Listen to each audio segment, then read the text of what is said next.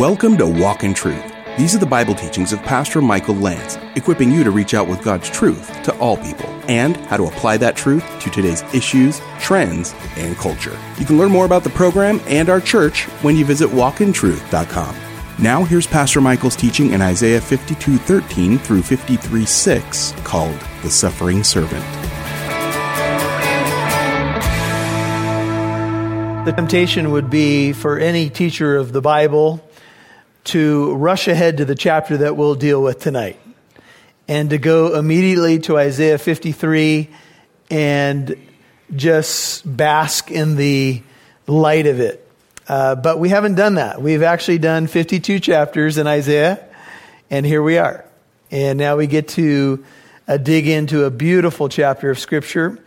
It's Isaiah 52, the end of the chapter, leading into 53 tonight. This is the fourth servant song in the book of Isaiah. A shadowy figure begins to emerge. He is the arm of the Lord. He's the salvation of God. And as he begins to emerge, he's given the name, the servant of Yahweh.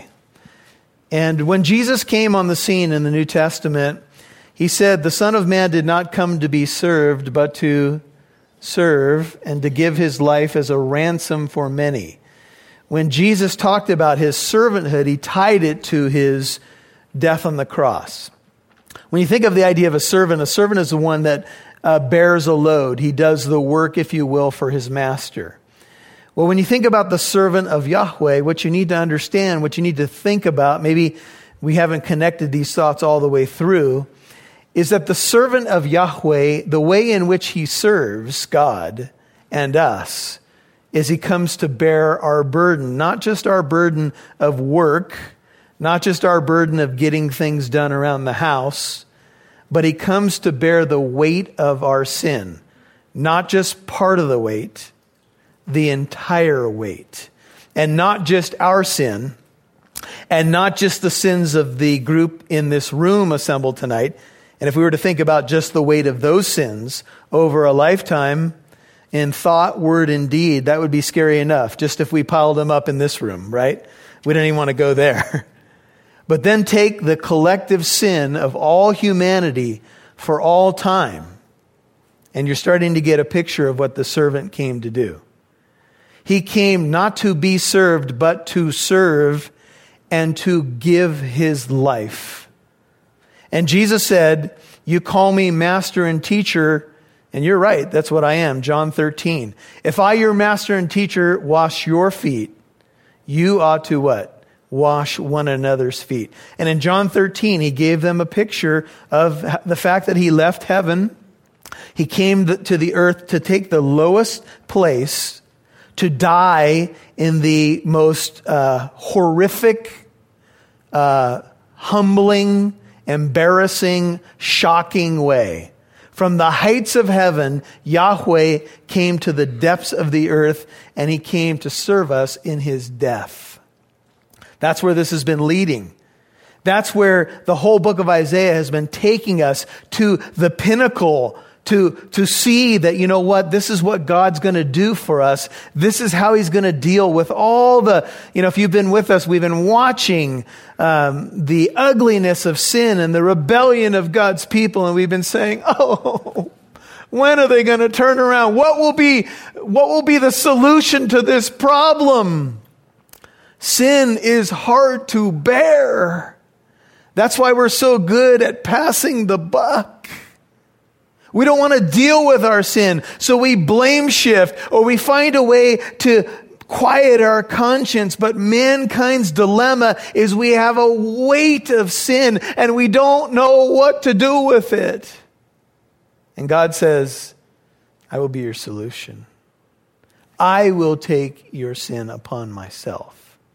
I will do for you what you cannot do for yourself." And once you become a Christian, many describe an experience of feeling as if a weight was lifted off their shoulders. You mean, if I just repent and confess Jesus Christ, I can leave a building changed, forgiven of every sin that I've ever committed or will commit?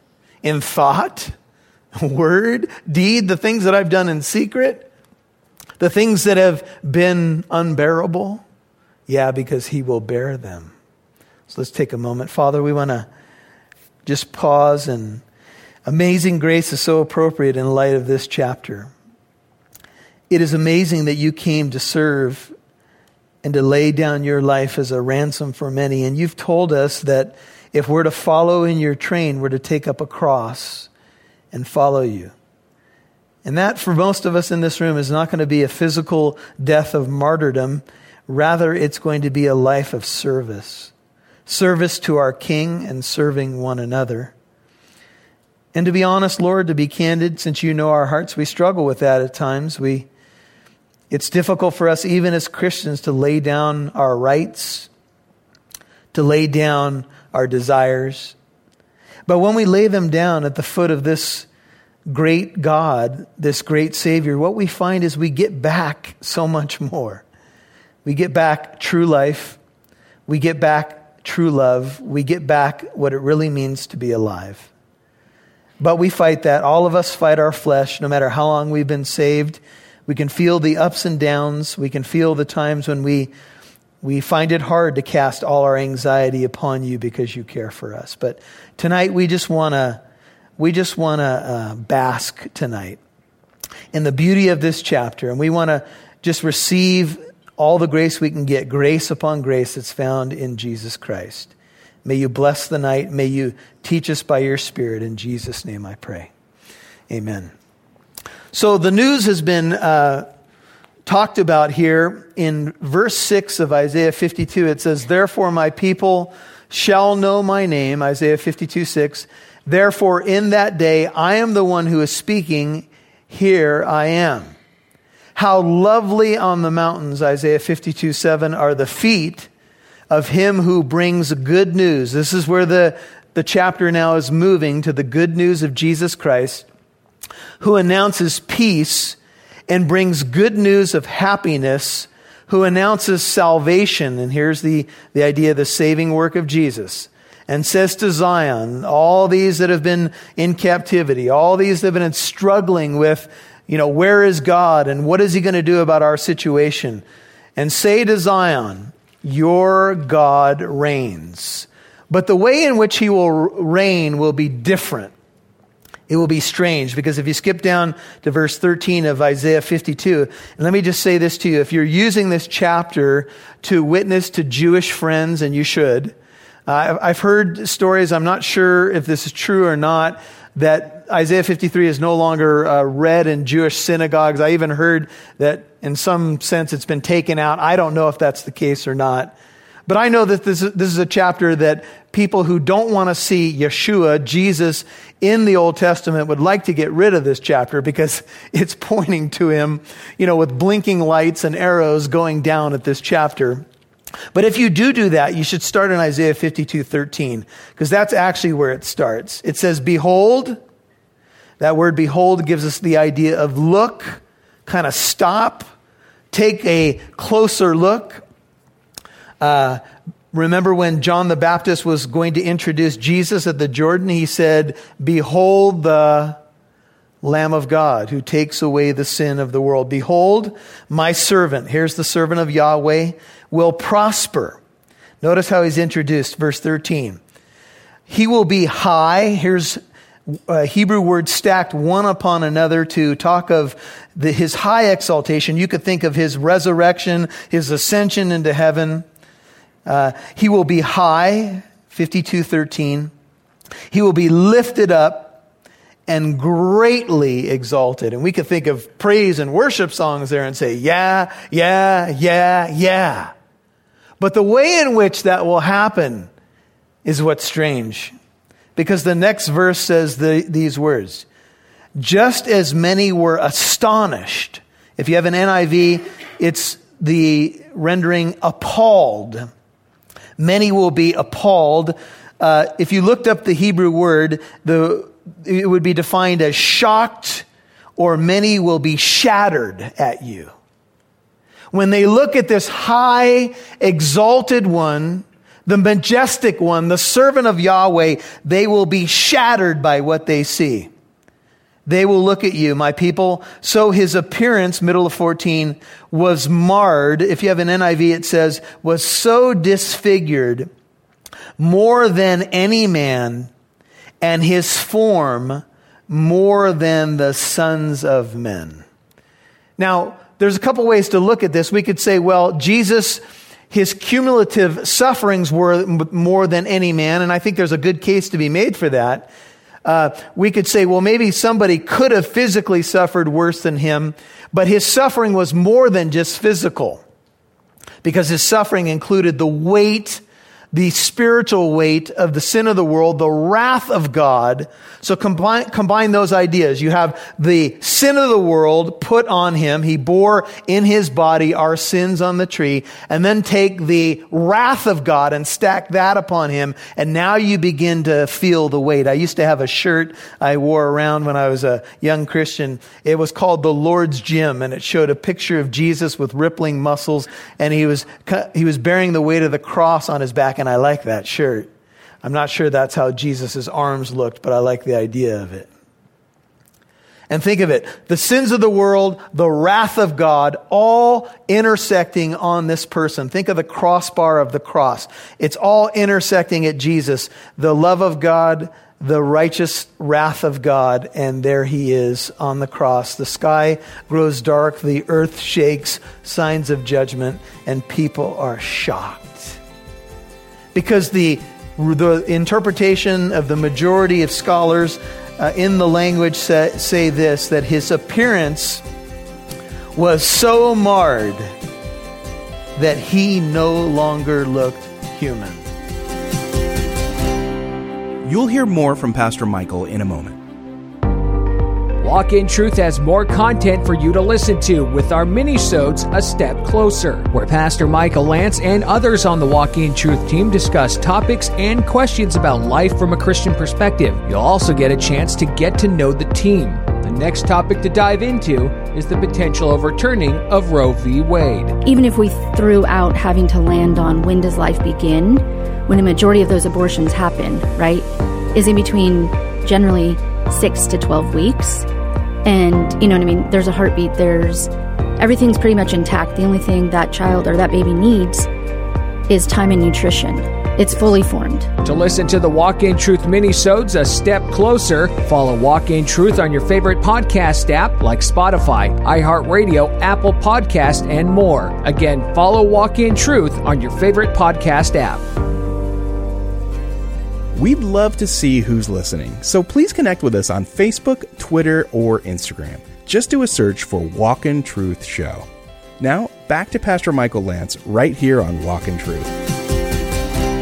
And there he is on the cross. The sky grows dark, the earth shakes, signs of judgment, and people are shocked. Because the interpretation of the majority of scholars in the language say this, that his appearance was so marred that he no longer looked human. It's shocking enough to understand that God became a man in the person of Jesus Christ, but it's more shocking to realize that the language of Isaiah 52 tells us that when you looked up at that cross, you did not see a man with a few drops of blood coming down from his brow. What you saw from that cross is a double take to see if he was really human. From the beating that he took in his head, from the blows that he took with the fist, from the crown of thorns, from the opening up of his organs, probably from the cat of nine tails, from everything that he suffered, he was a mess. And it is accurate to say, people were debating when they saw the Passion of the Christ movie, they asked the question, did Mel Gibson go too far? And I'm not going to talk about every scene in that movie, nor will I even comment on the theology of the movie, but I will say this to you. Some who have studied the Hebrew language and look at the end of Isaiah 52 say he probably didn't go far enough. Because the truth of the language is so powerful that it means that when people looked at him, they said, "Is he human?"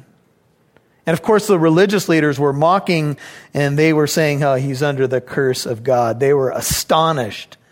This is a very strong Hebrew word, which is used of places that are devastated, places that are wastelands. And it also is a word, astonished or appalled, in 52:14, used of a bereaved wife, a wife lamenting the death of her husband. It's one of the stronger words that can be used. They were appalled at what they saw. And who's up there? God in human flesh. Thus, in light of this, 15, he will sprinkle, and this is the idea of now of the work of the priest, and you could read the book of Leviticus where this is used many times. He will sprinkle how many? Many nations. So his work on the cross is actually a worldwide work. It is not just limited to Israel. And that's what we've been seeing throughout the book of Isaiah. That though the people of Israel are God's people, the work of salvation goes out to the ends of the earth, and there's only one God, and there's only one Savior. And God says earlier in 45:22, "Turn to me and be saved, all ye ends of the earth. I am God, I am Savior, there is no other." And he will sprinkle, the idea of the cleansing of the sacrifice in the Old Testament, many nations. Many nations, including the nation that you sit in tonight. Because the United States was not born until, 1776? And we are one of the nations that have been sprinkled by the blood of the Lamb. We have come in, many people who have lived and died in this country have come into that covenant, that new covenant, by the blood of Jesus Christ. Aren't you grateful? I don't know what year you got saved. I got saved in the late 80s. People were talking about the return of Jesus, but I'm glad he didn't come back before I got saved. He will sprinkle many. This is his high priestly work. Kings, notice, he's kind of an enigma because he's high and exalted, highly exalted, and yet he's appalling. Yet he sprinkles through what he does. He cleanses many nations. And look at this. Kings, since he is the King of kings and the Lord of lords, will shut their mouths on account of him. For what had not been told them, they will see. Think of those going on the mountains sharing the good news of Jesus. What they had not been told, how will they hear without a preacher? How will they preach unless they are sent? What they had not been told, they will see. What they had not heard, they will understand. In Isaiah 6, when Isaiah got his call from the Lord and his lips were touched and he confessed that he was a man of unclean lips, God said, your ministry will be to go to this people and say, keep on hearing, but you won't hear. Keep on seeing, but you won't see. For the heart of this people has grown dull. Scarcely do they hear, right? That's the idea. But now there's a turn in the book. And people are looking at this one who has died on the cross, and they are seeing. They are hearing. There's a revelation. The revelation has come forth in 53:1. It says, who has believed our message? This is the message of the gospel. If ever the gospel was portrayed, here it is. But who has believed it? The question rings forth. Who will believe such a kind of contradictory situation? See, we think that a regal exalted one is going to be sitting on a throne somewhere with royal robes, having people fan him and feed him grapes or be at his beck and call, but that's not how he comes. How he comes from heaven to earth is a baby in Bethlehem. He grows up in a place that is disdained by most of the Jews, Nazareth, and then he dies under the curse of God. How is it that we can believe such a report? You could see why the people of Israel might have a tough time with this. You could say, yeah, Isaiah 53 depicts a suffering, dying Savior, but there are other scriptures that depict a conquering king. Who will believe this report? Who will believe this message or our message? Is it your message that you preach? And to whom has the arm of the Lord, that's always speaking of the saving arm of God, been revealed? Who will believe this message? See, there is a need for belief. God has done the work. It is paid in full, but will you believe? The prophecy about Jesus is repeated in the New Testament, and the question rings, and it will ring until the time that Jesus returns. Will you believe the report about this one? Will you believe that God has dealt with your sin in full in Jesus? You've been listening to The Suffering Servant, Part 1 on Walk in Truth. And that was Pastor Michael's teaching in Isaiah 52:13 through 53:6. And if you missed any part of today's program, you can listen to Walk in Truth on our free Living Truth app or wherever you get your podcasts. You can also listen to our new minisodes called A Step Closer. Remember, Walk in Truth is a listener-supported ministry. Your financial partnership helps us broadcast on this station. How long have you been listening? Could you help us pay for some airtime on this station? Help us continue in this ministry by a monthly partnership of at least $5 a month, and that's all we ask. That's like the price of a cup of coffee, unless you get that, really fancy stuff. But anyway, if you're blessed by this ministry and believe others in your community can be too, please visit walkintruth.com now to donate. That's walkintruth.com. Now here's Pastor Michael before we go. Well, maybe you have a tough time believing that the Lord laid on him the iniquity of everyone. What a weight to carry. You mean to tell me that the Lord laid on Jesus Christ everyone's sin? Well, that is what the Scripture teaches. And maybe your next thought would be, I don't know if I can believe that. I think for a lot of people, maybe you can't believe that he laid on Jesus your sin. You know, I often preach to a room of several hundred people, and when I do, I think about if Jesus just had to bear the collective sins of all of us in that room at a given moment. Let's just say it's 200 people sitting in a room. And let's think about sins of omission, commission, thought life, over a lifetime. I mean, if we piled on those sins of those couple hundred people, it would be more than we could bear, more than we could maybe even calculate. And yet Jesus, the Lord laid on him the iniquity of us all. He bore the penalty for all of our sin. How that all works out, how we're to think every nuance through, I don't know for sure, but I know this. Isaiah 53 is teaching that Jesus paid the penalty for all of our sins. And here's the important point of that. The good news is that you, if you're in Christ, are forgiven of every sin you've ever committed. It was laid on him. My sin laid on the sinless Savior. God treated Jesus at that cross as though he had committed all of our sin collectively. That is an amazing love. That is our great substitute, our great high priest, our great king, our great Lord.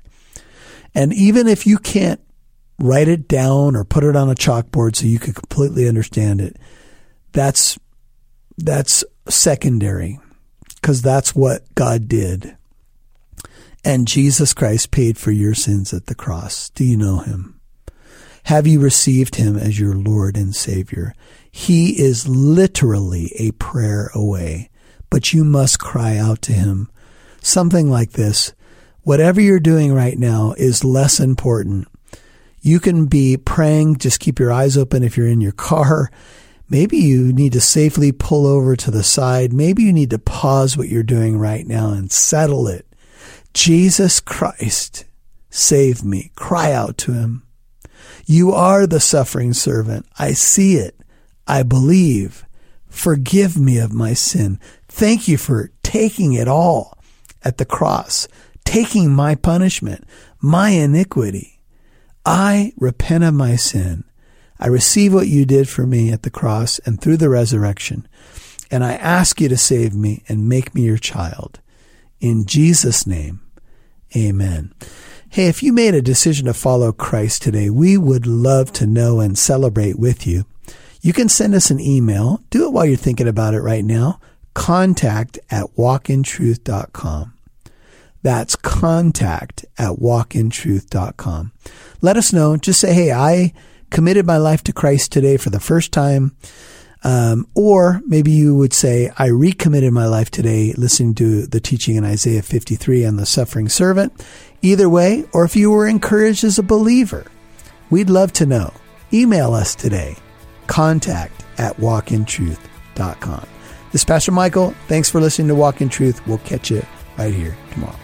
And join us tomorrow for part 2 of Pastor Michael's teaching in Isaiah 52:13 through 53:6, called The Suffering Servant. I'm Mike Massaro. Thanks for listening to Walk in Truth.